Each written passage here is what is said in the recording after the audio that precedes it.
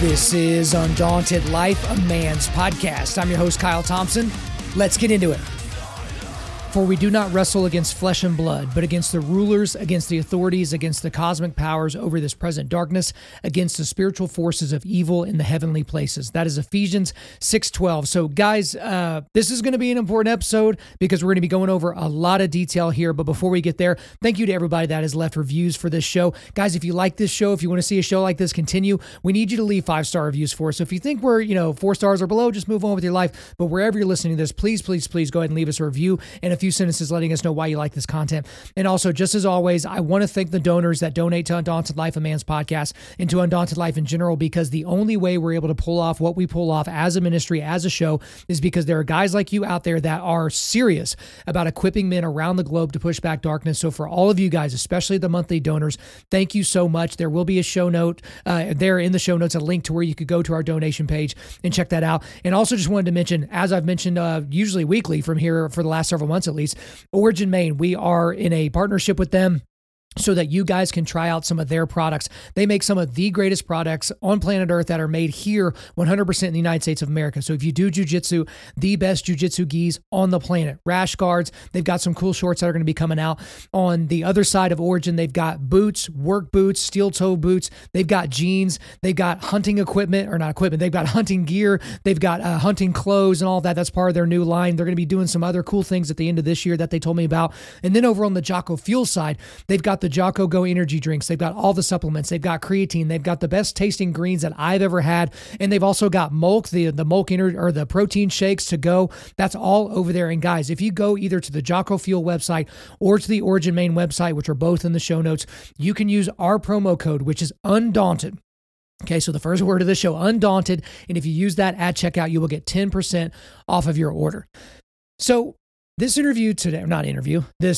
solo episode today, this is the last solo episode that I'm recording before my surgery. Okay, so if you're new to the show, I'm getting vocal cord surgery on Monday the 10th. Okay, so I'm recording this on Monday the 3rd. So you guys are going to be hearing this on Thursday if you're listening on time. But I'm going to be getting surgery on my vocal cords. I've had vocal cord problems basically since college. They've exacerbated and gotten worse and worse over time. Earlier this year, it got so bad that I was literally not even communicating at home. I was basically using sign language and texting to my wife and basically whispering to my children. And I've seen lots of doctors. I've gone through a whole bunch of different therapies and potential remedies and a bunch of different tacks. And now I'm going to be going under the knife. So they will be making an incision in my neck and going in there and, moving some stuff around, adding some stuff and whatever. And hopefully that fixes what's going to be happening. And I just wanted to say thank you so much to all the guys that have sent me DMs and emails and have called and just from people from all over the world that are praying for me, that want to see the surgery go well. They're praying for the hands of the surgeons and the nurses. Because, this is what I do. I talk for a living. I think up things and then I talk them through my face hole and, I do it into this microphone or I'll do it live at other places. And it's kind of one of those things, like if you're a pitcher and all of a sudden you're going to have elbow surgery, right? Like, it's like, oh man, like that's my calling card. That's why I'm here on this planet, is to throw baseballs really fast. And, if things don't go well, that could be that. So I feel a lot of weight on this particular episode today, not the least of which because of the subject matter, because a lot of things we're going to talk about on the show are really, really serious. But in my head, I'm like, is this the last time I'm going to record? I certainly hope not. But this, the surgery, it doesn't have a high chance of having complications, but there is a complication. It could affect my ability to talk in general, much less talk into a microphone for you guys for 45 minutes to an hour every week or something like that. But I did want to kind of go over a little bit of housekeeping things with you in terms of what the show is going to look like from here, because a lot of you that have watched the show for any length of time, you've gotten used to the cadence of me doing the Forging Table episode on Sunday, typically an interview on Tuesday, and then on Thursday, either a solo episode with quick hitters or another interview. So what we're going to do is, over the last couple of months, I've literally gone wire to wire and worn myself out to get a bunch of stuff in the can ready for release. So I've got a lot of Forging Table episodes. Thank you to my team here for helping me get those all squared away. So Forging Table episodes will continue to be released on Sundays, and then Tuesdays I've got a lot of interviews that have that are unreleased. They're literally just sitting here on my computer. I'm going to be releasing those, and then we're going to be skipping the Thursday episodes. Okay, so that's going to be the cadence, the release schedule for the foreseeable future, maybe at least the next couple of months. And then assuming things go back, maybe like in June, or things go well rather, then June I'll come back and do my episodes and record new interviews and those types of things. But I've got enough content out there to basically, because I love you guys, I want to keep getting this content over there to you. That's again, I'm so thankful for you guys, whether you're a donor or not a donor, just a supporter. Our show was in the top 1% of shows shared on Spotify last year. So that's you guys just sending a text message with our episodes to other people. I'm so thankful for that. So kind of as a payoff, I have not missed a week of releasing podcasts since 2017, since we launched this thing. And so that's with, the birth of two kids, that's with sickness, that's with all kinds of other craziness, travel schedules and different things that have been going on. And so I'm not going to let this surgery and the potential issues with my voice stop this from happening. So you will be getting 2 more episodes a week, and then we may go back up to 3. We may keep it at 2. We'll just kind of have to see. But again, thank you guys so very much for all of your kindness and all of your concern. I will say kind of where I'm at, because I constantly get asked, I might as well answer it here. Are you nervous? Are you scared? Are you prepared? The thing is there's nothing I can do to prepare. I literally feel, and I've said this before, that I'm the hoopty that somebody drives around until they're driving onto the lot to pick up a new car, and the hoopty literally bursts into flames in the parking lot of the car dealership. That's what I feel like I'm doing. I'm wearing my voice all the way completely out, going into surgery and hoping that this surgery is able to take care of this. I am scared. I'm not really scared of not waking up or, my voice being completely destroyed, even though there is an option that may happen. I'm mainly scared that it's not going to get better. Because it's I don't really have anywhere else to go after this. We prayed, we've gone to doctors, we've asked for healing, we've gotten treated for healing, and then here we are, where I'm struggling to get through a podcast. As you can probably tell if you're watching me right now, I've got lozenges, in my cheeks. I've got more ready to go. I've got honey right there. I've got tea right here. I've got water. I've got throat spray. I've got everything to get me through today, but that's just not conducive to a long-term career in speaking and podcasting. And so that's just kind of where I'm at. So if this is the last time I talk to you guys live, it's been a great ride. We'll keep the website up until, the internet is no more, but we're just so happy that we could produce this stuff for you guys. So we pray that will continue. So today we are going to be doing normal quick hitters. So this is what we're going to be going over in the quick hitters segment. Former President Donald Trump getting indicted. Disgraced former Hillsong pastor Carl Lentz getting a new job in ministry in my home state of Oklahoma. The Wall Street Journal survey showing very disturbing trends in America. A Penn State wrestler getting into hot water for calling Muhammad a false prophet. And then Florida Governor Ron DeSantis winning again with parents. But today we're obviously going to be talking about the Nashville shooting. The name of today's episode is Nashville shooting, when the victim becomes the victimizer. And there are scare quotes around victim, and we'll certainly get more into that. Now, for some of you guys, maybe you've already forgotten that this even went down. I'm recording this, and this went down a week ago. But as you can see, the news cycle turns over. Donald Trump's dominating the news cycle. By the time you hear this, because as of right now, he's just been indicted, but he will be arraigned probably Tuesday this week. And there may be pictures floating around of him in handcuffs, and who knows what that's going to be. But the news cycle has certainly turned over. But as I've done before with other shootings or other massacres or other big news stories, is I try to do the opposite of what most people do. What most people do is they run to the mic, they run in front of the camera, and they just start talking, right? Before we have even a modicum of detail that would be required to give a full-throated response to what we've seen, they just run and react. And so then over the next several weeks, they have to, retract and be like, oh, well, I said this and this didn't end up being the case. I like to wait and see. When there's been a tragedy, I like to wait to see what's actually happened. What is the evidence that we see? What are the videos? What are people's opinions? How are people trying to spin this? What is the news media trying to do with this story? And so that's what I've done here. Because I guess my thought is if your immediate thought after a tragedy of any kind, including the one in Nashville, is tweet or, just react and not pray, there's something broken in you. And there's certainly been something broken in me. I'm preaching to myself here. That's why I've had to be very active in making sure that I wait and see and try to understand what's happening. And that certainly goes for both sides of this issue. And guys, I'm going to be taking a lot of breaks today, drinking water, doing that. So just bear with me here. But let's talk about the incident. So a week ago, Monday, March the 27th, a 28-year-old piece of human filth named Audrey Elizabeth Hale walked into a private Christian elementary school in Nashville, Tennessee with 2 rifles and a handgun and proceeded to kill 6 people before she herself was killed by quick responding police officers. So she actually shot through glass exterior doors that were locked and proceeded to make her way into the school where she hunted for victims. And the victims were 3 adults and 3 young children. So Evelyn Dykehouse was 9 years old. Haley Scruggs, 9 years old. She's actually the daughter of the lead pastor of Covenant Presbyterian Church, which was over that school. And William Kinney, 9 years old. And then the adults were Cynthia Peak, 61 years old. She was a substitute teacher at the school.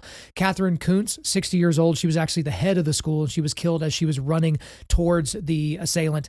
And then Mike Hill, who was a 61-year-old custodian at the school. So the murderer was a former student of that school, was autistic, was receiving treatment for an emotional disorder, which we haven't gotten a lot of detail, and most notably, identified as transgender. So police searched the parents' home where this murdering POS lived and found a detailed map of the school where the attack took place and a manifesto, which, as of the recording of this podcast, has not been released to the public. We'll talk more about that a little bit later. And they've already said that, well, actually, let's talk about it now. They're already saying that they will not be releasing this murderer's manifesto. Now, they may end up releasing it eventually or releasing part of it, maybe redacting part of it or something like that, but they have not signaled that they will do that. I would assume that this has a lot to do with what is probably in the manifesto, which we can assume is a bunch of complaints about how this person was othered in their life as a quote unquote trans person, even though there's no such thing as that. There are people that think they're the opposite sex, but in reality, that doesn't actually exist. And, basically the manifesto will talk about how much they blame Christians or right wingers or something like that. The manifesto is very likely going to make the LGBTQ lobby look complicit in what's going on here as well. I certainly think there is a political component to the fact that we haven't seen the manifesto yet. Because if this had been a white supremacist that went and shot up a predominantly black school and there was a manifesto, it would have been on Twitter immediately. So there's certainly something political going on as to why we haven't seen that yet.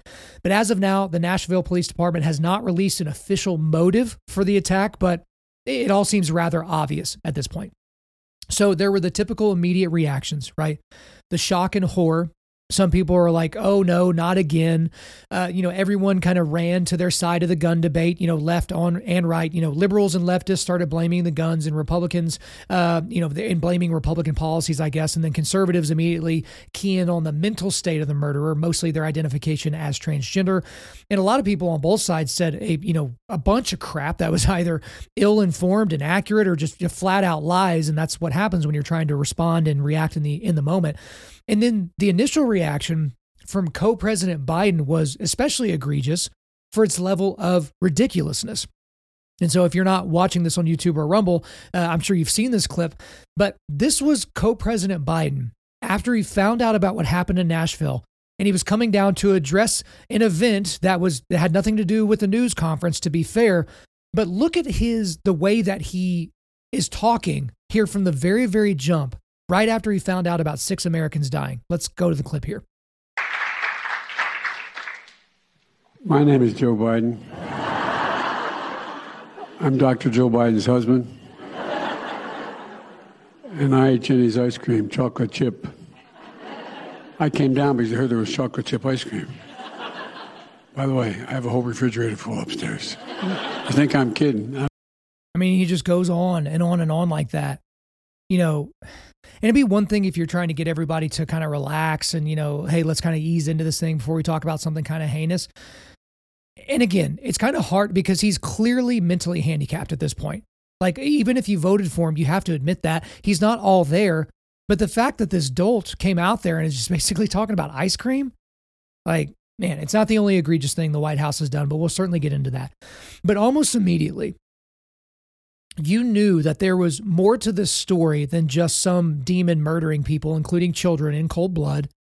And that's because the headlines and stories that started coming out from the media were shocking, absolutely shocking. And the initial reports stated accurately that it was a female that carried out this heinous attack because it was a female. And now that in and of itself is pretty shocking, right? Because I think that, a female, this was only the fourth female mass shooter in U.S. history, or it's something like that, a very, very small number of female mass shooters. But then things started to really, really get strange. Okay. So USA Today tweeted this the day of the killings. Police on Monday afternoon said that the shooter was a transgender man. Officials had initially misidentified the gender of the shooter. When I saw that, I was like, why does that matter? So they said that the shooter was a transgender man, but they had initially said that they were biologically female. Like, what does that matter? But then it just kept going. Newsweek tweeted this the day of the killings. Drag shows and gender-affirming care for minors were banned in Tennessee this month, while assault weapons remain legal. NBC News writer Benjamin Ryan tweeted this the day of the killings. NBC has ID'd the Nashville school shooter as Audrey Hale, 28, who identifies as transgender and had no previous criminal record. Nashville is home to the Daily Wire, a hub of anti-trans activity by Matt Walsh, Ben Shapiro, and Michael Knowles. It's getting weirder and weirder. And there were literally hundreds more headlines and tweets and articles like those. And it seemed like people were kind of tripping all over themselves to try to be accommodating to the preferred pronouns of someone that was killed after they murdered 6 people, including 3 children, in cold blood. Now, if we took the totality of the mainstream media's coverage in response to this, it basically comes down to 2 main narratives. That this happened because, number 1, guns, and number 2, Christian bigotry. Again, we're absolving the murdering piece of garbage of all responsibility because it's the gun's fault, which are inanimate objects, and Christian bigotry, which is basically just a philosophy to these people. And this is even evidenced by Reuters. They had a tweet from the day after the murders where they said, former Christian school student kills 3 children, 3 staff in Nashville shooting. Now, when you first read that headline, you might be thinking to yourself, well, there's not a whole lot of there. Like, that's exactly what happened. It was a former Christian school student that did that. But is that the main thing that we get from the story? Or are organizations like Reuters trying to set up the Christian bigotry angle? But for the mainstream media, that doesn't always cut it, right? Where they can just easily put out some narrative and just kind of stand behind it. They have to go deeper. And they had to go farther in this case. And the reason is because they had a predicament. Their predicament was, in this case, the quote unquote victim, in their eyes, the downtrodden LGBTQIA plus member was actually the victimizer. And they knew that. They knew that in order to report the story accurately, that's how they had to describe it. And in their worldview, victims can never be victimizers. It's not possible. Additionally, victims are not responsible for their own actions because of how oppressed they are. And yet, the warm, dead bodies of 6 people, including 3 children, laid at the feet of this trans quote-unquote victim. Now, a lot of people engaged in hyperbole after this story. And when you have any type of a tragedy, there's a lot of hyperbole to go around. And I don't like to engage in hyperbole because I kind of have an extreme personality. I like to be bold and all those different things, but I don't try to be hyperbolic for the sake of being hyperbolic, okay? So think of that, what I just said, when I'm about to say what I'm about to say. Then, in this whole situation, we all got to witness one of the most nefarious things the mainstream media and the left, but I repeat myself, have ever done in history. They managed to turn this murdering, demonic psychopath into a martyr. They literally turned the victimizer into the victim. Here's a tweet from the U.S. Daily Mail the day after the murders. Exclusive. Nashville mass school shooter was rejected by her Christian parents. Then there was this tweet by NBC News the day after the murders. Fear pervades Tennessee's trans community amid focus on Nashville shooter's gender identity. We were already fearing for our lives. Now it's even worse. And then we had a bunch of leftist trans protesters storm the Tennessee state capitol, which, side note, is the worst thing ever since they stormed the Oklahoma state capitol, which is the worst thing ever since January 6th, which is the worst thing ever since 9/11, which is the worst thing ever since Pearl Harbor. I mean, that's how we're supposed to do this, right? Democracy almost died. because people, stormed the Tennessee Capitol building. And these protesters were videoed holding up seven fingers. Why did they do that? Well, they were trying to signify, silly you, that there weren't 6 victims in this case. There were 7 victims. They added the piece of human debris murderer to the list of victims. Every death is a tragedy, but especially when a misunderstood trans person is killed. Again, ignoring the fact that they had just murdered 6 people and were planning to murder as many more as they could after that.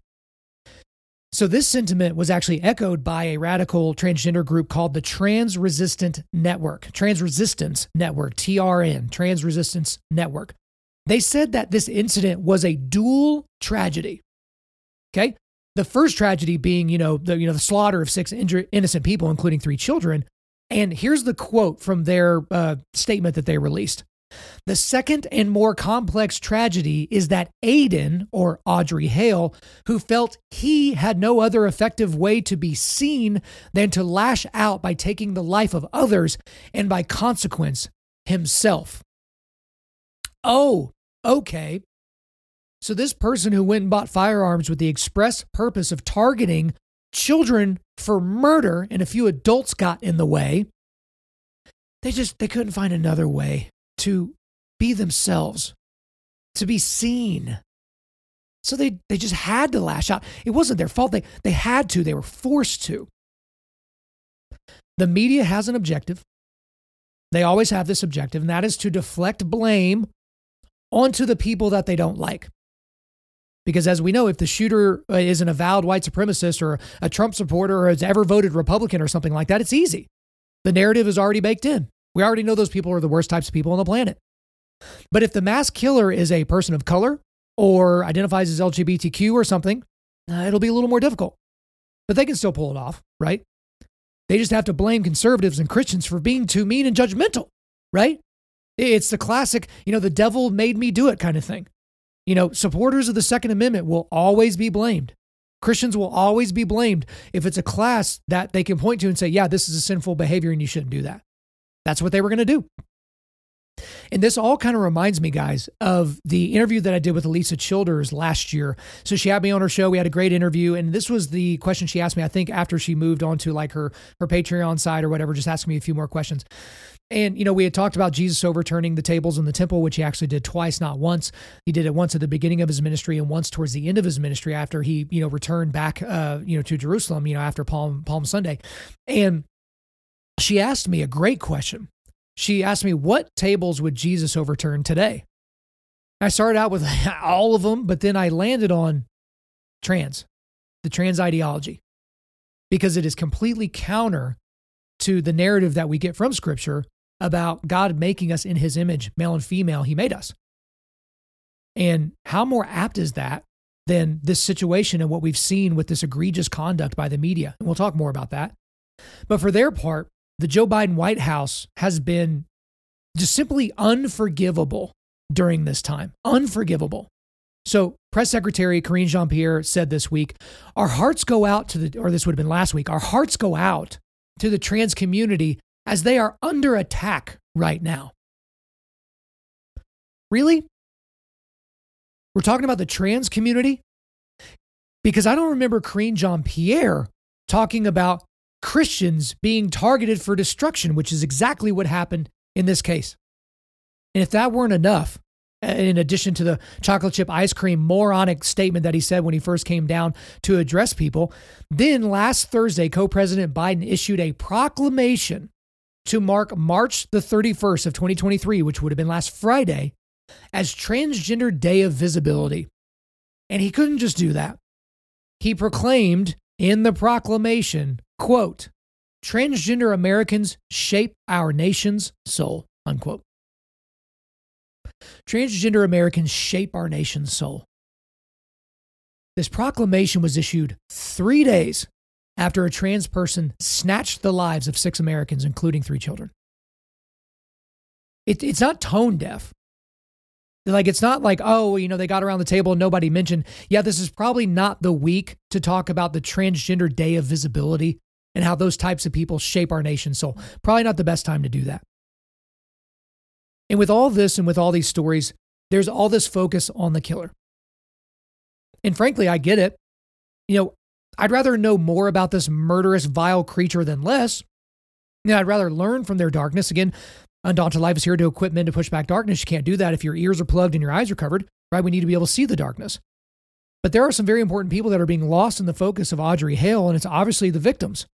And there are some others as well, but the victims themselves, again, I'll say their names. Evelyn Dykehouse, 9 years old. Haley Scruggs, 9 years old. William Kinney, 9 years old. Cynthia Peake, 61. Catherine Kuntz, 60. And Mike Hill, 61. How much do we know about them? Because we know a lot about the murderer. But even in my research for this episode, I was just trying to find information about these people beyond just their job and beyond, people are sad. And it was hard to find anything on them.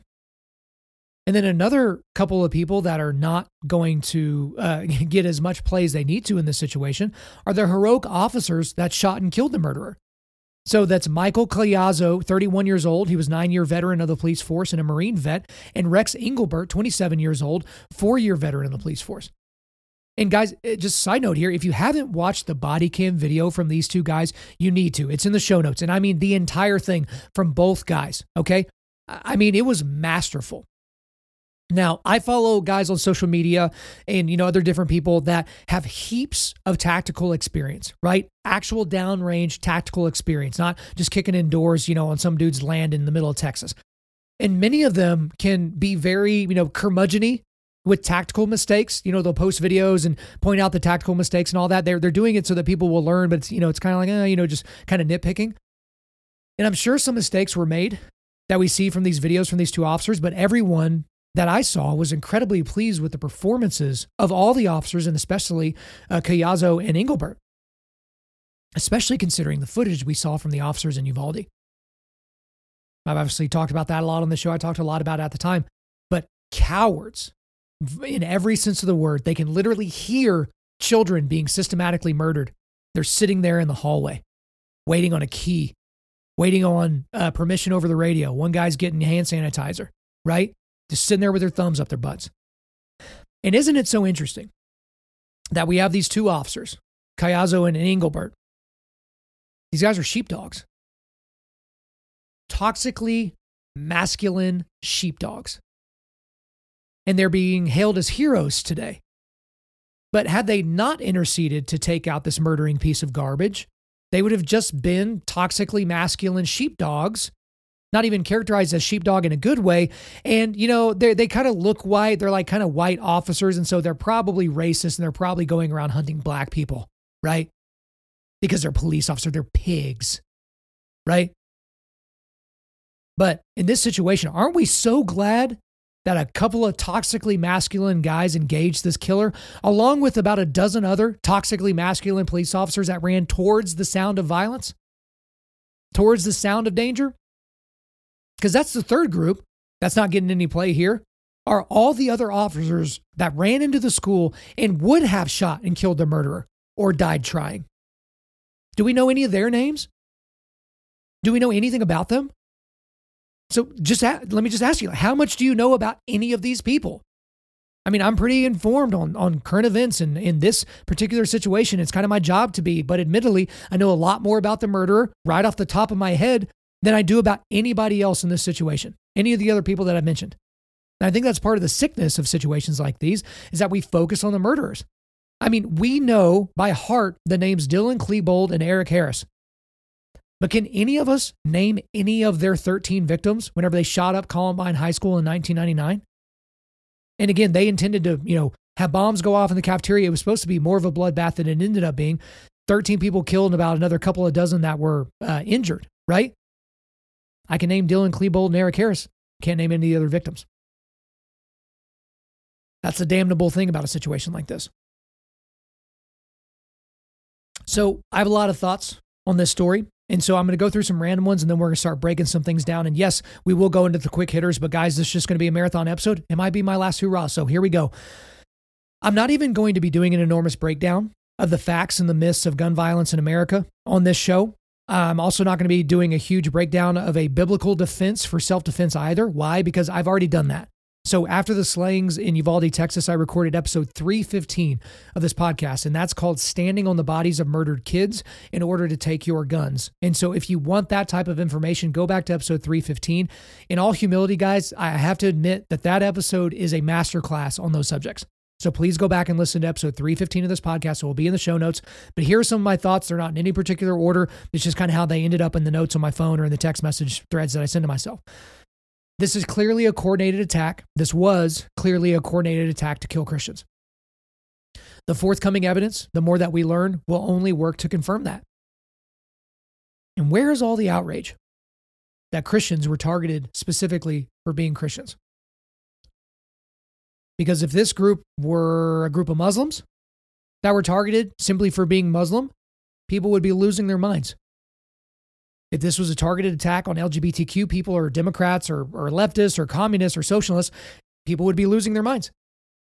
But, it's just a bunch of Christians that died, so no big deal, right? They were probably bigoted anyway.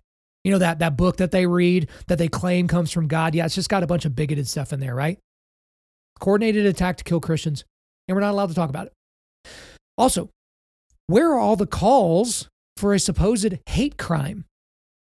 Because every time an unarmed black man is killed by a police officer, typically after they were trying to kill the police officer first or someone else, we always hear about hate crimes, right? Now, as I've said before, and probably not in as much detail as I would have liked, I think hate crime is just a useless category anyway in and of itself, because all violent crimes have an element of hate in them. And in hate crime, you have to prove intent, right? That these people did these things. They killed these Asians or these black people or these white people. And even though, they're never charged with hate crimes when you kill white people, but you get my point. You have to prove that they did that because they have racial animus in their hearts. It's really, really hard to do, but no one's really talking about hate crimes. I think there was one senator, Josh Hawley, I think he was talking about how this is a hate crime. Like, hey, when are we going to get to the hate crime legislation here? It was either Hawley or somebody else, but no calls for hate crimes here. It's very interesting. And to those in the audience that are in the law enforcement community, the LEO community, you have to do physical and mental reps as it pertains to running towards violence. You have to. So one of my best friends of my entire life, he is a police officer in Kansas, and he's the one that actually sent me the body cam footage before most anybody had seen it, and so I was able to watch that. He and I had a couple of interactions back and forth via text, and I was like, yeah, man, completely the opposite of what those cowards in Uvalde did. And then I kind of caught myself. It's like, well, I'm not a police officer, so it's easy for me to point fingers and say someone's a coward, but I didn't sign on the dotted line or raise my hand and take an oath to say, that's what I'm going to do. Like, I'm going to be a police officer. And he said, yeah, man, like I do mental reps all the time about, if gunfire's going on or something's going crazy, that I'm going to run towards the sound of that. And I know he will. I know for a fact he will. I even go back to whenever he was applying to get into the academy or become a police officer or whatever. And I was one of his references, and they called me, and the last question they asked me, it was a great question. They asked me, hey, if you weren't in town and your wife and kids were in trouble, I didn't even have kids at the time I did this phone call, but if your family were in trouble and you weren't able to save them, and this officer, my buddy, if he was on his way to the house and he was going to be the first line of defense, how would you feel about that? And I said, I'd feel good. My family's going to be good. Because I know the man. I know he's not going to cower in his, police cruiser. I know he's not going to wait for help to arrive if someone's potentially dying and being hurt now. He's going to go. And I knew it. I knew that without a shadow of a doubt. But it's because of who he is, but also because of the reps he's done. Physical reps are great. You have to get in those physical reps during training, but it's the mental reps. It's, I will pull the trigger and kill somebody if I have to. I will run towards the sound of bullets, even if they're whizzing past my head, if I have to save someone else. And if I die in the process, it was my time to go. Another thought I have here is, in the future, if you want a hint as to the races or identities of the people involved in a mass shooting, all you have to do is this. Read the words or listen to the words in the media. If they talk about the gun doing a particular thing, then the perpetrator is in a victimized or oppressed class, like a person of color or a trans person or something like that. But if they talk about the people, the perpetrators in detail, then that means it fits their narrative. Like, when a white police officer shoots a black person. Because remember way back when it wasn't a black supremacist named Darrell Brooks that drove an SUV through a Christmas parade in Waukesha, which, resulted in the deaths of 6 people. It was simply an SUV that drove through a Christmas parade, which resulted in the deaths of 6 white people that probably deserved it. Right? We focus on the SUV. We focus on the gun. We focus on the inanimate objects when it's a person perpetrating that crime that we actually like and that we think is victimized. Because Darrell Brooks is a victim. I don't know if you knew that. He's a victim, for sure. Why? Because he's black. He was a poor black man. And we all know poor black men can't possibly be responsible for their own actions. So it wasn't him that did that. It was the Ford SUV. Another thought here is, again, the do something people were out in full force. Do something. We got to do something. And as I've discussed many times before, they don't actually mean that. Because when those do something people start giving their policy prescriptions and you dig more than one level down, you realize that none of their policy prescriptions will work to stop things like this. They just get to sound virtuous by screaming, do something into the ether. Another thought here is, do you know how you can tell that Democrats are actually full of crap when it comes to stopping gun violence? You want to know how you can tell? If they were serious about this, existential crisis of gun violence in America, they would have passed the so-called assault weapons ban in the first 2 years of Joe Biden's presidency when they had control of both houses of Congress. But they didn't. They didn't do anything. The same could legitimately be said for Republicans and pro-life legislation on the federal level during the first 2 years of the Trump administration. They had both houses of Congress and the White House and, a president that was ready to sign any piece of pro-life legislation that came across his desk. And Planned Parenthood funding went up and abortion access got wider. Now, Marsha Blackburn, she is a senator from Tennessee. She put forth the Safe School Act.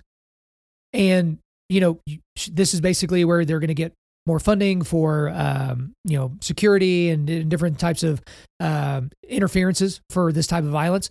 And you have to ask yourself why no prominent Democrat on the national stage has ever tried to pass a bill that would increase school security. No one. Could it be the fact that they actually like school shootings? Democrats actually like them? Why would you say something so extreme, Kyle? Because it gets them closer to their goal of full gun confiscation. Obviously. And every mass shooting, especially when children are killed, it's fuel for the fire, baby. Just the cost of doing business. Another thought here is that we collectively need to stop reacting to people that mock thoughts and prayers. These people want to get a rise out of you. They think it's funny. That's why they're doing it. Don't give them the satisfaction. And the most egregious example of this from last week was a tweet from some blue checkmark person named David Packman. He said this: very surprising that there would be a mass shooting at a Christian school, given that lack of prayer is often blamed for these horrible events. Is it possible they weren't praying enough or correctly despite being a Christian school? So the funny thing about this tweet, if there is anything funny, is that if we had more prayer in school and if Christianity were more ubiquitous in this country, we would likely have fewer, significantly fewer instances of this kind of evil. And see, as evidence, we've had a precipitous decline in church involvement, attendance, and Christian faith in this country, right at the same time that we see a tremendous increase in mass violence and despair. But yeah, sure, keep mocking thoughts and prayers. I'm sure he got a lot of claps from people on the left and a lot of sarcastic people, skeptical people that are like, yeah, this guy's awesome. But just don't give those guys any air. Don't clutch your pearls, because it's guys like that that are being controlled by demons, essentially. That's why they have these types of worldview. It's pearls before swine with someone like that. Another thought is one of the people that was killed in Nashville was a black man named Mike Hill. I think he died at the age of 61. He was a custodian there at the school. And the thing that's interesting here is it was an unarmed black man that was killed by a white person with an AR-15. But the oddest thing is happening. Black Lives Matter isn't rioting. Black Lives Matter isn't demanding that I say his name. Reverend Al Sharpton hasn't shown up. The grifter attorney, Benjamin Crump, hasn't done a press conference with this person's family. LeBron James or Colin Kaepernick, they're not walking around wearing, warm-up shirts or sending, memes around that have some pithy slogan on it. Why is that? Again, to use the word I've been using all episode, narrative is why. It just doesn't fit the narrative. But again, a black person was killed by an AR-15, not a person shooting the AR-15. They were killed by an AR-15. Nobody can seem to find the time to talk about it, though. Isn't that interesting? Another thought here is people were saying that trans people are way more likely to be victims of violent crime than to be perpetrators of violent crime. Okay? And they're citing some statistics, but the statistics are incredibly bogus and univariate in nature. Essentially, what these people are saying is that they will take all the people in a particular year that identify as trans that are killed via homicide and then extrapolate that out to the greater quote unquote trans community. But in reality, if you look at the cases of murder, of homicide, the majority of trans people that are murdered because of domestic violence and or violence that takes place because of things like drug dealing or prostitution. So nothing like trans people just being targeted while walking down the street, nothing like that at all. And this sentiment in and of itself just completely disregards that the person in this situation that was supposedly trans had just murdered 6 people, including 3 kids. The fact that they're trying to get the focus on the trans community is bogus. It's fallacious. It's terrible. It's a distraction technique. Oh, well, we can talk about what this particular trans person did, but, trans people, they're just, they're the ones that are the real victims. They're the ones that really have to watch their back. Another thought here is some of the morons in the media have said that the majority of previous school shootings were perpetuated by white males that identified as Christian. We've seen that. Oh, they identified as Christian. Well, what these simple-minded morons fail to understand is that you can't just identify as Christian. Like Christianity isn't something made up whole cloth like the trans ideology is. You either are a Christian or you are not a Christian. You either have your faith in the blood of Christ for the propitiation of your sins or you don't. And then part of the reason why we can tell if you are a Christian or not is by the fruit of your life. And I think we could safely assume that if you murder people in cold blood, that you're not in fact a Christian. And so stop with this. Well, all the other guys, they were Christians. Oh, Hitler was a Christian. We can tell by their fruit. Pretty sure those people weren't Christians. Pretty sure those people are rotten in hell right now. Another thought here is it will be interesting to see the media try to spin their way out of a scenario like this. Because I thought about this. This is kind of macabre. And I don't want this to happen because that would mean there would be bloodshed and I don't want that. But I really want to see what the mainstream media would do with this. A trans white police officer killing an unarmed black man. Can you imagine? I'm pretty sure the universe would tear in half. That stars would just begin to fall. A trans white police officer killing an unarmed black man. Wouldn't that be interesting? Another thought here, just a few more, and then we'll move on to some other things. All the firearms, in this case, were purchased legally.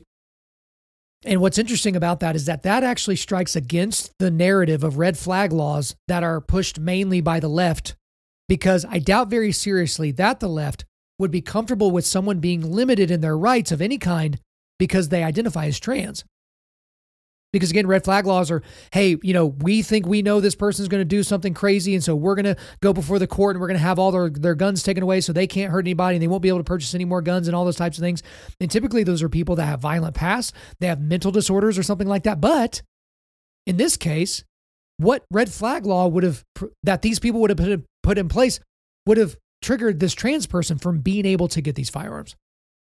It would have to be the fact that they would have to admit out loud that these are people with mental illnesses. These people need help mentally. They don't need to be tut-tutted and told that their delusion is real. So again, they don't even mean it when they talk about red flag laws. There was another thought here I had. There was actually a great quote by a Tim Pool podcaster. He said, "The acts of criminals do not warrant suspension of my rights." Right? So he's not a crazy right-wing nut job, but that's exactly the case. A criminal does something bad doesn't mean that you punish me. You punish the criminal and people like them. And the last thought here, before we move on to some other things inside of this Nashville story, is perhaps the best take of all the takes on this particular case came from Seth Dillon, the CEO of the Babylon Bee. He had this tweet that he put out last week. We're being offered a deal. Accept radical gender ideology, drag for kids, porn in libraries, grooming in schools, compelled speech, the mutilation of minors, etc., and trans people will stop killing themselves and murdering others. Yeah, that's where we're at now. That is a perfect encapsulation of where we're at. And Ben Shapiro framed it similarly on a show by saying essentially that the left used to tell us that we had to accept trans people's thoughts about their identities as truth or they would commit suicide. And we don't want that to happen, right? But now we have to accept their thoughts about their identities or they will commit homicide. It's just stunning how we've gotten to this point. But all of this begs a big, big question. Can we expect to see more targeted violent attacks on Christians and conservatives from LGBTQ activists and members? The answer? You bet your ass we will. We absolutely will. In many ways, the situation in Nashville, I think, is only the beginning. I believe that wholeheartedly. And there are many reasons why I believe this. Some of that is that if words and, wrong think are actual violence, which is what these people believe, then you can be justified in responding with violence. That's absolutely the case. And that's what these people are starting to do. Because trans people were already signaling that they were going to lash out violently against their perceived adversaries. Last Saturday, guys, was supposed to be the Trans Day of Vengeance. This was all over social media. You had these transgender people, supposedly transgender people, with their transgender flag up behind them, holding a bunch of weapons. Basically saying things like, we're going to get even here. They're holding these rifles and they're posting these very violent threats on social media, TikTok, Instagram, Twitter. There were groups that were raising money to arm trans people and supporters for what they would call demonstrations on that day, last Saturday. Now, a lot of their Trans Day of Vengeance festivities were canceled last Saturday. And they did that for a lot of reasons, but these violent pieces of garbage just saw the writing on the wall. And remember, they are perpetually victims, right? Because these perpetually mentally ill, quote unquote, victims who were planning to be violent towards people managed to turn themselves into victims yet again by claiming that they weren't going to follow through on their own day called the Trans Day of Vengeance. Why? Because trans genocide and threats against trans people. Like, you can't make this stuff up. They were planning to be violent towards people that think that their ideology is terrible and awful and bad for society. And, people that pity them for their mental state and they're not getting any help for it. They're just being affirmed, which is not helping them. But they have to be victims. And they're saying because of trans genocide and threats against trans people. And there's an important side note here. One thing that almost no one is pointing out is that there is actually a population that is incredibly dangerous to the lives of trans people. There really is, okay? I've done the research. It's not conservatives. It's not NRA members. It's not Republicans. It's not Christians. It's trans people themselves. Trans people themselves. The suicide rate for trans people after they've received some sort of treatment is around 40%. So they have all this affirmation. They have all these plaudits. They get their own month to act out in the summer, and 40% of them kill themselves. The homicide rate against transgender people is so unbelievably small so as to be almost statistically insignificant. And almost all of these few homicides involve, like I said before, prostitution and drugs. Again, that's where we're at now. And we're already seeing an uptick in violence from people in these groups anyway. The Colorado Springs shooter identified as non-binary. The Denver charter school shooter back in 2019 identified as trans. The Aberdeen, Maryland shooter back in 2018 identified as trans. We can expect to see more quote unquote trans murderers because these people are people with mental illnesses. And they're simultaneously being told that A, that they're victims, B, that no one except for allies understands them, and C, they must demand after affirmation and acceptance. They must demand it now. And if they don't get it, the affirmation and acceptance that they so desperately seek, they're being taught to take it by force. Oh, you want to accept my lifestyle? You want to accept me as somebody that is normal? Well, I'll make you bend the knee. And the leftist media will continue to nuance and contextualize these attacks and murders to deflect blame onto the victims themselves. They've been doing it since the moment those people were killed last Monday. Which leads to an all-important question here, which is, why are these mass killings happening? Why? Now, I've talked about this a lot. Again, episode 315. But here are some of the most popular wrong answers. Because there are too many guns in this country. Well, per capita, we have virtually the same level of gun ownership in this country as we did 50 years ago. But mass shootings and school shootings never happened then, and they happen often now. We're not in the top 10 of mass shootings in the world, again, episode 315, but they do happen often. They didn't happen 50 years ago. If guns are to blame, which, every Democrat and anti-gun zealot claims, then they need to be the ones to explain to me and to all of us why rifles like the ones used in this attack have been around for decades and decades, and yet the commonality of these mass shootings using these firearms, and specifically school shootings, are only common today. They haven't been common for very long in the long arc of human history. They're just coming out of the woodwork now. And another popular wrong answer is because we don't have enough gun laws. Again, what gun law would have prevented the shooting in Nashville? I'm all ears. But here are the right answers for why this is happening. Decline in Christian faith in America. Christians that are actual legitimate Christians are not murdering people. They're just not. And so when you have a decline in Christian faith, you will see the uptick in these types of attacks and the downtick in people understanding that these aren't just people walking around. These are image bearers of God. And they're not to be destroyed, whether living inside the womb or outside, or in any other circumstance. Also, another right answer is the decline of mental health in America. Because again, these are mentally ill people that do these killings. They're mentally ill, 100%. They're sociopathic, they're psychopathic, they're maybe a little bit on the spectrum or something like that. Maybe they have some multiple personality thing going on. Maybe they're paranoid schizophrenic. These are people that need help. And what they're getting in modernity is affirmation.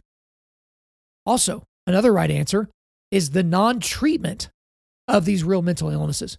Because we talk about mental health, but it's becoming like, yeah, you should probably, meditate and eat kale and, get in an ice bath to help your mental health. But we're not treating people that actually need full-on treatment. Another of the right answers, and this is going to be uncomfortable for many of you to hear, but we as a people, as a society, have allowed our supposed most precious assets to become easy targets. And no, I'm not talking about our schools. I'm specifically talking about our children in those schools. That school and most of the schools in this country are soft targets. The school administrators of Covenant Elementary School felt that the locked doors would be sufficient to ensure the safety of their students and staff. But as we saw, locked doors can only do so much. And this is further evidenced by what the police chief in Nashville told us, which is that this demonic murderer was actually wanting to attack another school, but thought better of it. Why? Because that other school had a lot more security. The risk to the shooter was going to be a lot higher. They weren't going to be able to kill as many people before help arrived. So they avoided that school because they had deterrence in place. The reality is that we need armed officers at every single school in America, private or public, all of them. And here's the spoiler alert. The federal government has more than enough money to pay for that. More than enough. We've sent over $100 million to help the Ukrainians fight a proxy war between us and Russia. And as I broke down the math in episode 315 of this episode, it's not going to take that much to retrofit the schools with physical deterrence and to get armed guards on each campus in this country. And if it's a big campus, multiple armed guards. And to the people that scoff at that idea, you must ask them, what exactly is the argument against having more of an armed presence at schools in this country? What's the argument against it? Because the only answer that I've ever seen is, well, we don't want our kids to see guns in the schools and be scared of them. To which I would say, have you ever taken your kid to a damn airport? There's armed police at airports. How about a bank? Have you ever taken them into a bank? We protect our money, our printed money, with people with guns. Have you ever taken your kid into a state or federal building? Those are protected by people with guns. But not our schools? Really?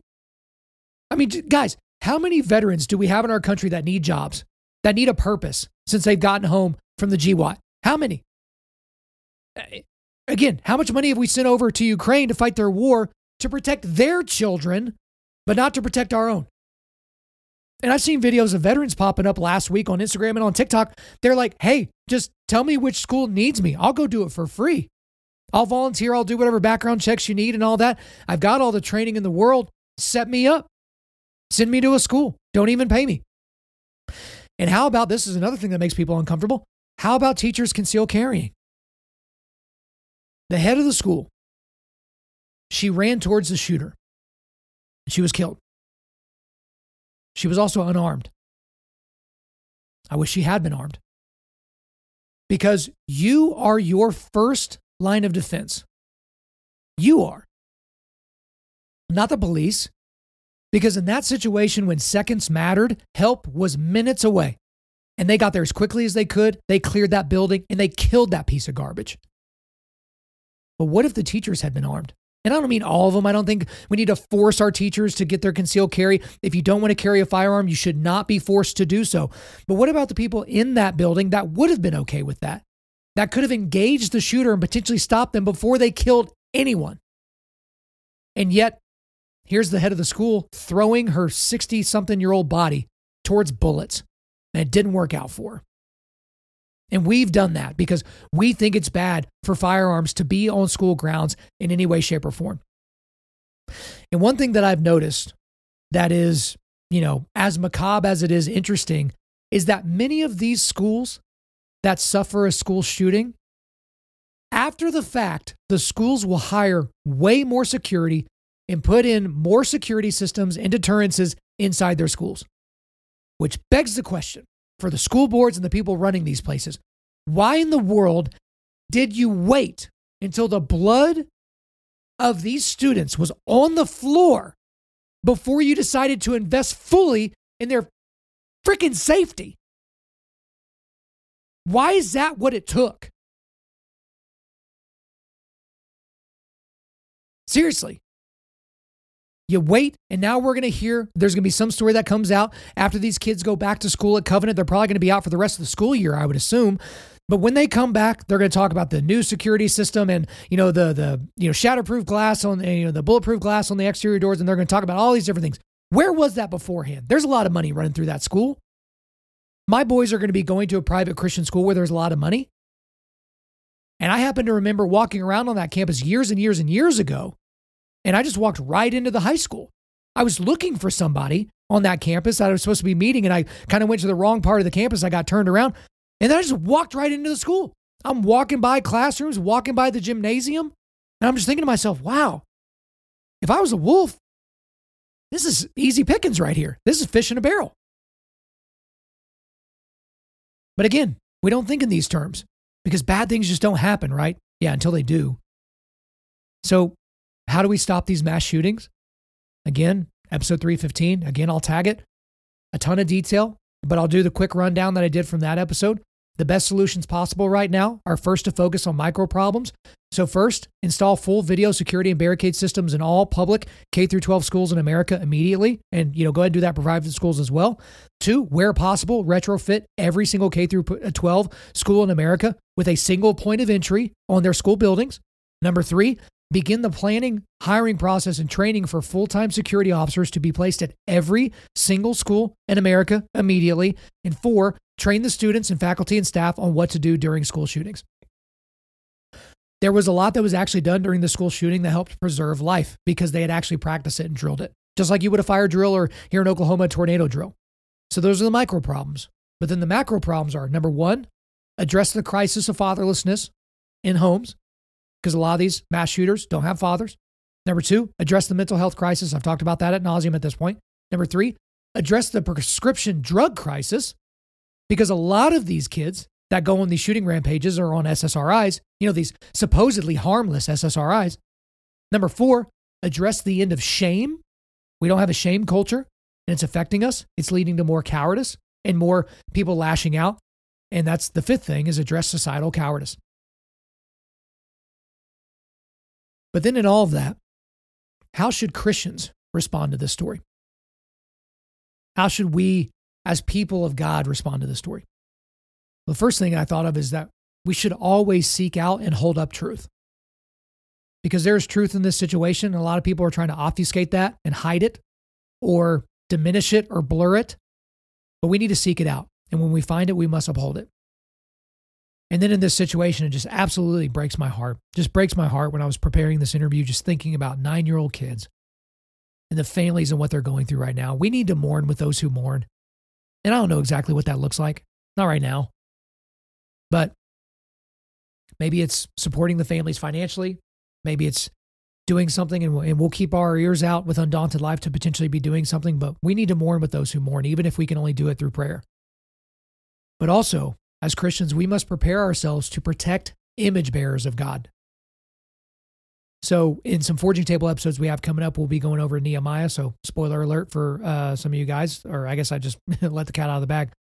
But especially in the first 4 chapters, and even more specifically, chapter 4, we see image bearers of God preparing themselves to fight off people that are going to thwart them in their actions to serve God. And a lot of Christians get real squeamish when you talk about physical violence and all that. And then you have morons like Shane Claiborne that go out there and go around the country convincing Christians and well-meaning conservatives to give up their firearms as if that somehow makes them safer, that an inanimate object that can be used to protect them is now no longer at their disposal, thus making them more susceptible to the wolf. But we must prepare ourselves to protect image bearers of God. We have to prepare our bodies. We have to prepare our minds. We have to train to do it in those situations. As I've said multiple times ad nauseum at this point, when someone's being violated, if you come across a woman being raped, in an alleyway, now's not the time to text your prayer circle, to message one of your accountability buddies, to call your pastor and ask for advice, to, do a prayer circle, to sing a worship song. What you need to do is you need to stop the wolf from trying to devour an image bearer of God. You need to be ready for that. And as Christians, we also must understand that not all of our enemies are of this world. Go back to Ephesians 6:12 from the very top of this podcast. For we do not wrestle against flesh and blood, but against the rulers, against the authorities, against the cosmic powers over this present darkness, against the spiritual forces of evil in the heavenly places. There are demonic things that are happening in our culture and all over the globe. There are demonic presences that are trying to keep people from God and trying to destroy them in the process. And in a lot of those times, these forces are good at it. They're able to make that happen. Because ideologies like transgenderism or mental illnesses that go unchecked that lead people to lash out violently, these are things that could be handled, but they're not, because we're not doing our part to push back the spiritual darkness that we see. And also as Christians, again, a lot of this is going to make everyone uncomfortable, but here we are, an hour in. We must work to destroy the ideology of transgenderism while simultaneously loving people with mental illnesses that cause them to think they were born in the wrong body. We must hold those things in tension, because the ideology of transgenderism comes from the pits of hell. But the people that are swept up in this ideology, in this mental illness, in this societal contagion, they need Christ. It's the only thing that can save them, not just from that ideology, but in general. But many pastors and evangelical leaders are going to take the goings on of the last week, and they're going to get the wrong lesson from it, and they're going to act according to the wrong lesson. Many of them that were signaling support for trans communities or even a little bit of support or something like that will now fully support it with the idea that if they do that, if they acquiesce, if they affirm, if they accommodate, that they won't marginalize somebody who may end up being a mass murderer. They're going to think that. They're going to buy the lie that somehow Christian bigotry in pointing out sin, in pointing out demonic presences and ideologies in this world is going to lead to murder. And thus, they're either going to ignore it or they're going to go to the full affirmation route. So here's how I'm going to wrap up my discussion here about what happened in Nashville. I call on all Christian pastors in this country, many of who listen to this podcast, or we have people that can easily just text it over or email this episode over to them. I call on all Christian pastors in this country that have not spoken to their congregations in a clear way on the issue of transgenderism to do the following. I'm going to break it down for you. Step 1, reach down the front of your pants. Step 2, make sure you still have your nuts. Step 3, prepare a sermon that expresses a full-throated opposition to the trans ideology. Step 4, batten down the hatches. That's it. Your flock is confused on how to comport themselves in this situation. It is your job to lead them. Not to tut-tut around the issue, not to, okay, we're just going to move on to the next thing. We're going to go on to, the third week of this 5-week series on some random topic that no one really cares about because they need God, not another TED Talk. It is your responsibility to lead your flock. What could be more important to discuss in this moment than this, than what the trans ideology is doing? And if you're a pastor and you're listening to this right now, and you need a little help, well, here's a jumping off point from a news anchor that might help you. Let's go to the clip. The trans movement is the mirror image of Christianity and therefore its natural enemy. In Christianity, the price of admission is admitting that you're not God. Christians openly concede that they have no real power over anything, and for that matter, very little personal virtue. They will tell you to your face that they are sinful and helpless and basically absurd. They're not embarrassed about any of this. They brag about it. That saved a wretch like me, goes the most famous Christian hymn ever written in English. The trans movement takes the opposite view. Trans ideology claims dominion over nature itself. We can change the identity we were born with, they will tell you with wild-eyed certainty. Christians can never agree with this statement because these are powers they believe God alone possesses.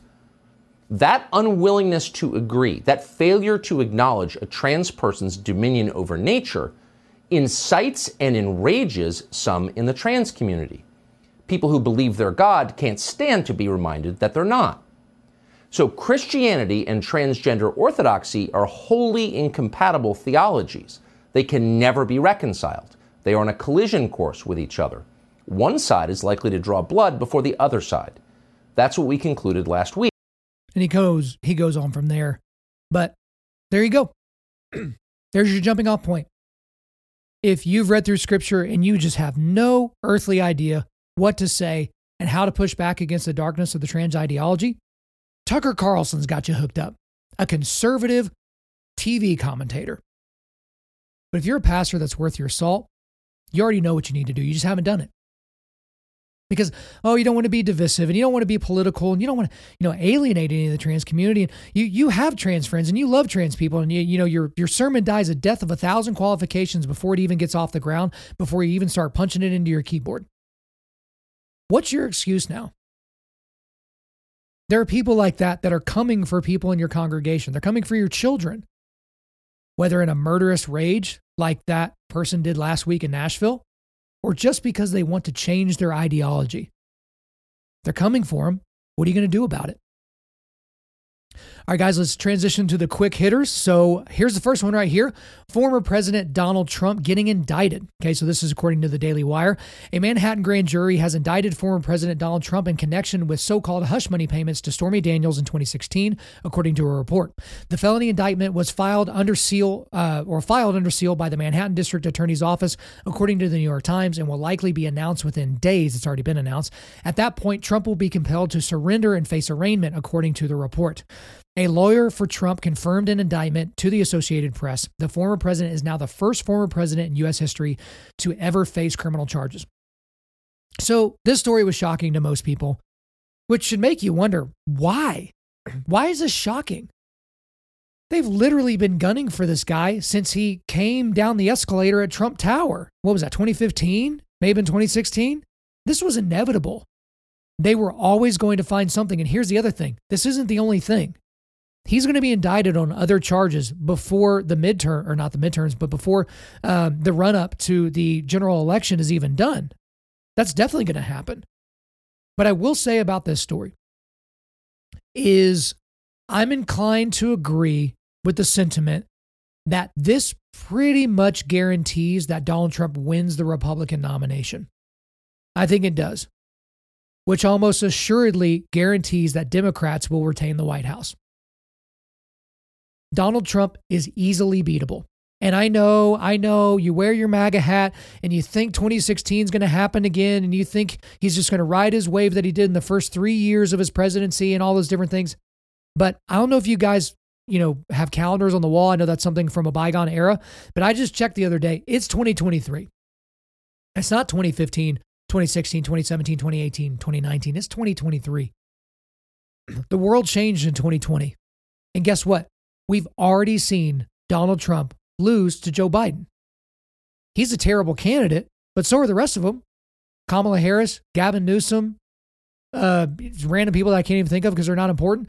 Whoever they run, they're going to beat Donald Trump. Because again, regardless of what you think about January the 6th, it happened and it was terrible. And most people think it was Donald Trump's fault, even after all the video came out telling a different story about what exactly all that looks like. And that was Tucker Carlson again. But he already lost by millions and millions and millions of legitimate votes to a dead person that didn't even campaign. He just sat in his basement and ate ice cream. And you think that that's just not going to happen again? Now, a lot of people are saying that, this is just Alvin Bragg, the DA in New York City. He's got an axe to grind. He promised to do this before he was elected. So he's just following through on his promise. Now, that can be true, but what I actually think is that the Democrats are doing this on purpose. Because Democrats have stupid ideas, but they're not dumb. They think Trump is super beatable because he is. And we saw this back in the midterms. There were Democrats that donated money to a lot of people during the Republican primaries that they thought were more Trumpy and more MAGA and more easily beatable. And aside from J.D. Vance, they were right. As Trump will say, well, I endorse, all these people, dozens and dozens and dozens of people, and they won. It's just a few races I endorsed that they lost. But when you endorse someone that was already going to win a race, that doesn't mean anything. Like Donald Trump endorsed my buddy Markwayne Mullin. Markwayne Mullin won by 30 points in Oklahoma. That wasn't because of Trump. He was going to win by that much anyway. He would have won by that much had Trump said, I don't really like the guy. He still would have gotten it. Okay? He still would have been the senator here in the state of Oklahoma. It'd be like waiting until the final 3 seconds of a basketball game and one team is up by 30 points and being like, I think that team's going to win. It's like, that didn't need to be said. That's one of the dumbest things you could have possibly said. We're watching it right now. But all of a sudden, we're supposed to just pretend like the Democrats aren't trying to do this to get more people behind Trump? Because I guess Trump has raised already $4 million in the last few days after this indictment came out. His gap between him and Ron DeSantis or anybody else in the Republican poll has continued to widen. Why would you think that the Democrats aren't doing this on purpose? Because again, I've signaled on this podcast quite a bit. I'm a big time DeSantis guy. I love DeSantis. I think he is the best person to be the next president of the United States, regardless of party. But it might be best at this point to wait until 2028. It might be. I know it sounds ridiculous to say, especially for somebody that is going to support Ron DeSantis. And if he runs during the primary, I very likely would vote for him in the primary. But who knows? Maybe that's best. Because if Trump is the unstoppable force And all the other people that got into the race, or, you'll have Nikki Haley or Tim Scott or any of these other random people, they're just going to be taking support away from you, not from Trump. Trump is a known entity in the Republican Party. And if they want him to be the guy again, that's just what's going to happen. Now that would kind of suck for DeSantis because he's going to be out of office in 2026 because, his second term as governor of Florida will be done. Can he keep momentum for 2 years to run in 2028? When it'll be a new Republican versus a new Democrat, regardless of how you slice it? Maybe. But my big takeaway on this first quick hitter is this might be a crossing of the Rubicon for the United States. I just don't think there's any coming back from this. I think the gloves are officially off now. We're starting to try to jail our political enemies. Again, Donald Trump is the first president in the 250-year history of this country that is being brought up on charges. Now, here's the other thing that you can say. He's being brought up on charges for hush money that was paid to a porn star that he cheated on his wife with, his third wife or whatever. It's not exactly a good person that's making all, he's the source of the story, and he's a villain in this story for sure, even though there are additional villains. But this is astonishing, what we're seeing as a country. And Republicans are starting to fight back a little bit. Conservatives are starting to fight back a little bit as well. They're understanding that, the other side hasn't been playing fair. And we've been morons for decades thinking that if we're just going to be nice, that they'll be nice back, and they're not being nice back. So how long until Joe Biden is indicted after he leaves office? I mean, that's where we're at now. There's no going back. Our next quick hitter here, disgraced former Hillsong pastor Carl Lentz getting a new job in ministry in my home state. So this is according to the Christian Post. More than 2 years after a sex and leadership scandal led to his firing from Hillsong Church NYC, Carl Lentz is now back in ministry as a strategist at the Transformation Church led by Pastor Michael Todd in Tulsa, Oklahoma. In a statement to 2 News Oklahoma, Transformation Church's executive pastor, Tammy McQuarters, isn't that interesting, said they believed that Lentz has been restored and are pleased to have him help others experience restoration as well. After 2 years of Carl being in his own discovery and healing process, he has shown readiness to use his God-given gifts towards the local church again. We believe in Carl, his marriage, his skill set, and his restoration, McQuarters said. So here's an interesting thing. Aside from mentioning his God-given gifts, there wasn't a whole lot of discussion about God in his recovery process, right? He's having his own discovery and healing process right now, but now it's time to unleash his God-given gifts. But has God restored him back to ministry? Because perhaps his marriage and family have been restored, and I certainly hope so anyway. But Carl Lentz, he's still going to be a problem no matter what he does because of what he believes about God in the Bible, not necessarily what he's done. Again, he will always be tinged as the guy that, was part of the downfall of Hillsong and horrific leadership defaults and his sexual deviancy. But as concerning as all that is, his teachings at Hillsong in NYC were really, really disturbing, mostly vapid. And a lot of people that think they're going to heaven are going to hell because of the things that they believe that Carl Lentz said. And he's joining a leadership team headed up by Pastor Michael Todd, who's basically Stephen Furtick with dreads. And no, that's not a compliment. It's just heretical self-help nonsense. It's whatever is convenient to me at the moment, including stuff that touched the trans ideology. That even came here recently from Michael Todd.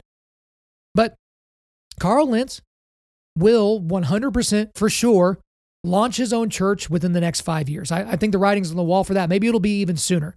But this is very typical, right? We see this happen quite a bit. You'll see a politician that's disgraced for some reason. Maybe they go to prison or something like that.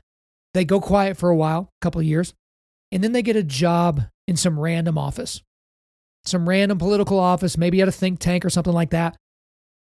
And then they may run for a small office, and then they'll try to make themselves all the way back to where they were. We see this in politics, and I guess we're going to see this in ministry. He's going to have his own church. But my big takeaway here is you can hold these two things in tension. You can want Carl Lentz's spiritual, family, and personal life to be restored, but you could also want him to never serve in Christian vocational ministry ever again. You can and should hold those two things in tension. Because I am so thrilled that Carl Lentz and his wife have their relationship still intact, that they didn't get divorced, even though they could have on biblical grounds. She could have divorced him on biblical grounds. I'm glad that his kids are still part of the family, and seemingly there's good things happening there, and there's fruit inside that family. But I don't want him anywhere near a pulpit. It has nothing to do with the fact that he cheated on his wife multiple times with multiple women. It's because he believes things that send people to hell. He's not preaching a real gospel to people. He's preaching a partial gospel, a moral therapeutic deism version of the gospel. As I mentioned before with Andy Stanley, who I think is a heretic and shouldn't have his church anymore, I'm not wishing for his death. I'm not wishing for him to have some sort of moral failing. I'm wishing for him to lose his job in whatever way that takes place, because I think it's better for the capital K kingdom of God in order for that to happen. And the same thing I would say for Carl Lentz. My hope is that he works at this church. He realizes, maybe I don't want to get back into vocational ministry. And then he's like the next Rob Bell. He just says stupid things and writes stupid books, and Oprah loves him. And then he just kind of fades off into oblivion. But if he's trying to pretend to be a Christian pastor, I think that's terrible for Christianity in America. All right, next quick hitter here. The Wall Street Journal survey showing a very disturbing trend in America. So this is according to the New York Post, and I will also link to the actual Wall Street Journal article where they show all these results as well. Long-held values like patriotism, religion, and community involvement are in retreat across America, according to a stunning poll released Monday. The Wall Street Journal NORC survey found that just 38% of Americans said patriotism is very important to them, down from 70% who said the same in 1998. Slightly more Americans, 39%, placed the same importance on religion, down from 62% who said faith was very important to them 25 years ago. The percentage of Americans who said raising children was very important to them fell 30% in the new poll, down from 59% in 1998. Meanwhile, the share of Americans who valued involvement in their community as very important fell 27%, down from a high of 62% in 2019, the last time the question was polled. One virtue long associated with liberals, a belief in tolerance for others, is now deemed very important by 58% of Americans, down from 80% 4 years ago. By contrast, the only value that has grown in worth to Americans is money, with 43% calling it very important compared to 31% who said the same in 1998. So right to my big takeaway on this one. None of these results should be surprising to anyone that's been paying attention. Patriotism, religion, raising children, community involvement, tolerance, all falling off a cliff. Yeah, you're seen as bigoted if you're patriotic or religious. You're a weirdo if you want to raise kids and have a big family. Being involved in the community will only if it's the right types of people in the community. And yeah, we'll tolerate you, but only if you believe the things that we believe. Well, yeah, that's America right now. And the focus on money going way up? Well, of course. Things are more expensive than they've ever been. There's more wealth than we've ever seen. The United States government is spending more money than God's ever seen. And that's just kind of the world that we live in. The story should not have been the results of this survey. The story should have been where the results of this survey will continue to go if they continue to conduct it. Think about 25 years from now. What is that, 2058? Can you imagine what the answers are going to look like then? Some of you won't be here, but a lot of us will be. Do we all of a sudden see the trends in patriotism, religion, raising children, community involvement, tolerance, and money going in different directions? I mean, again, the world that we see right now is not even recognizable to somebody from 1998. It's not recognizable from somebody from 2015. And yet here we are. So I'm very, very concerned about the future, but hopefully something stems the onslaught that we're seeing with all that. All right, next quick hitter here. A Penn State wrestler getting into hot water for calling Muhammad a false prophet. So the Penn State wrestler in question was a guy named Aaron Brooks. He's a 184-pounder from Penn State, and Penn State is the most dominant wrestling program of the 2000s. It's not even close. I think they've won 10 out of the last 12 national team titles. But Aaron Brooks won his third straight 184-pound national title a couple of weeks ago back in Tulsa, and Mark Wayne Mullen and Donald Trump were there in attendance. And that in and of itself would have been impressive enough because, frankly, not too many people have done that. But it's what he said in his interview right after the match that actually made the headlines. So let's go to that clip here. David, I know share a strong faith How does that help you on a night like tonight? It's everything. Christ's resurrection is everything. Not just his life, but his death and resurrection. You can only get that through him, the Holy Spirit only through him. No false prophets, no Muhammad, no anyone else. Only Jesus Christ himself. Power and finesse. Your calling card. The Holy Spirit. Acts chapter 1, verse 8. Power, Holy Spirit power. It's everything. That's where it's from. Where'd the finesse come from? Holy Spirit as well. Mom and dad, maybe. A little bit of both, but oh God. Put in perspective winning 3 of these in a row. In dominating fashion, by the way. I'm blessed. God used me. He gives me this platform for this right here. To exalt. So that's all it's for.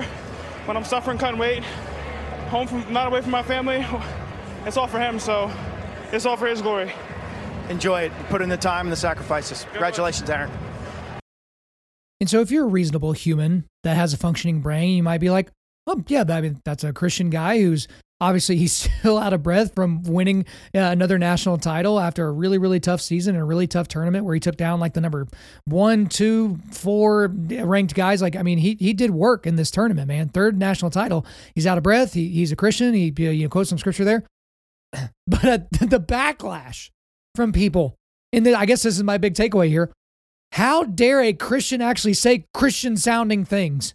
That was like the majority of the people. I remember even like Ariel Helwani, he's the guy who covers a lot of MMA and stuff like that, but he likes to get into all these other little persnickety areas. He's like, I can't believe they allowed him to say such a thing, that Muhammad was a false prophet. They let him say that. They actually showed that on air. How dare they? And the reason is because the world is universalist in its bent, really. Like, people want to just hear that their worldview is equally pleasing to God as every other worldview in a belief system, and that, basically all dogs go to heaven. But people just can't stand to hear an honest Christian say honestly Christian things. Because as a Christian, as a bold Christian that hopes that if I ever have a microphone in front of my face, not certainly at the NCAAs, but that I would say something very similar to that. Because, it's one thing to talk about double legs and single legs and sprawls and all that kind of stuff that would go into a tournament. But he talked about a savior. He talked about how you could have it too. But everyone's focusing in on the fact that he said, no false prophets, no Muhammad, those types of things. But guess what, guys? If you're a proponent of Christianity, that's exactly what you think of Muhammad, that he is indeed a false prophet. Like, what if it had been a Muslim wrestler and he got on the mic and said, Allahu Akbar, which means God is good. And if he said, all praise be to Allah and to his prophet Muhammad, and if he said the Shahada and all these other different things, like, would you have been like, how dare he say that? How dare he say that Muhammad is the prophet of Allah? Well, that's what Muslims believe. They can be wrong, and they are, but that's what they believe. There was no shock and awe. The shock and awe came because it was a Christian. It was a Christian that said a very Christian, but seemingly sounding bold thing in modernity. But good on him. 3-time champ and a bold follower of Christ. I love it. All right, last quick hitter here, guys. Florida Governor Ron DeSantis winning again with parents. This is according to The Blaze. Florida Governor Ron DeSantis has signed a bill into law effectively enabling all K-12 students in the state, including those who are homeschooled, to take advantage of school vouchers. HB 1 was passed in the State House on March the 17th and in the Senate on March the 23rd. DeSantis signed it into law Monday at an all-boys Catholic high school in Miami. The law will eliminate the previous financial eligibility restrictions such that students of all economic backgrounds can participate in the state's voucher system so long as they are residents. The law also scraps the enrollment cap on parents who can participate in the Family Empowerment Scholarship for educational options. Whereas a family of 5 making over $129,880 was previously ineligible for the scholarship, which is funded through the Florida Educational Finance Program, now they and others of varying means will be able to apply for assistance. Lower income families will, however, continue to receive priority. In addition to making sure parents have a choice in the schools they support and send their children to, the legislation requires the development of a government website informing parents of every educational option available to their family. Here's the thing. Ron DeSantis just can't help but win. I know what I said earlier in this podcast. He might need to just hang on to his hat until 2028 or something like that, but he just can't help but win. He just keeps making the right decisions, pulling the right chords, and it's just going well for him. And my big takeaway is more of this, please. Not just from Ron DeSantis, but from governors and state houses all across the United States of America. Oklahoma, you're on the clock because a universal school choice bill has passed the Oklahoma House, and I really have no idea where it is with the Senate. I got to tell you, it is frustrating as all get out to even figure out what's going on in your own home state. I know what's going on the federal level, but just trying to figure out where a bill is, here in my own state is already crazy. But the governor of my state, Governor Stitt, has already said that if a universal school choice bill comes across his desk, he will sign it. So essentially, you would be able to use your tax dollars that was going to the public schools, and you could use it to go to a private school, a charter school, or to even homeschool your kids. And there would be varying levels of that. More of this. Absolutely more of this. The public school system has violated the trust of the people in America. 2020 exposed them for the frauds that many of them are, especially the teachers' unions. And at this point, most of the teachers, even the well-meaning Christian teachers in those schools, they cannot stop the secular onslaught of the things that are happening in those schools. Parents should not be forced to go to them. Right? And the government is not forcing you in terms of like guys with jackboots, with a bayonet in your back, forcing your kids into these schools. But a lot of parents don't think they have options. So I'm glad that the state of Florida and Ron DeSantis, they're putting something out there where parents can evaluate all the options that they have. And if they do choose an alternate form of education, private schools, charter schools, anything that would happen with homeschool or something like that, then they can use that money for that. Because I pay a lot in taxes in the community that I live in to support a school system that my boys will never be a part of. I should be able to use that money for my family. All right, guys, we made it. This is maybe the longest solo episode that I've done. It's at least up there. But before we let you go, we are going to do a quick resilience boost at Undaunted Life. Our mission is equipping men to push back darkness with content that forges spiritual, mental, and physical resilience. Again, just a reminder, go to the Origin website. It's right here in the show notes to check out the full line of Origin and Jocko Fuel products. Gis, jeans, boots, hunting gear, protein, energy drinks, supplements, all that is there. Use the promo code Undaunted to get 10% off your order. Here in the rest of the show notes, I've got all the notes to the things I've already tagged in this particular episode. But again, I just want to say thank you so much to our donors. And we just appreciate all the prayers for everything going down. Again, April the 10th is when I'm getting my surgery, Lord willing, and hopefully that fixes it. So I'm very, very hopeful. I have my doubts because I'm a doubtful person just by nature, but I'm really, really hoping this goes through. I appreciate you guys very, very much. Thank you guys for listening to this episode. Wherever you're listening to this, please subscribe, rate, and leave us a positive 5-star review. If you want me to come speak live at your event or on your podcast, just shoot me an email to info@undaunted.life. That's info@undaunted.life. Follow us on Instagram and like us on Facebook, and check out our website for everything else, including how to donate to keep more content like this coming your way. Just go to www.undaunted.life. And as always, we want to thank the band August Burns Red for allowing us to use their music for our content. The music on this podcast is their song Cutting the Tides, which is off their 10th anniversary re-recording of their album Leveler. The links are in the description. I'm your host, Kyle Thompson. Remember, keep pushing back darkness, keep forging spiritual, mental, and physical resilience, keep seeking the Lion of Judah.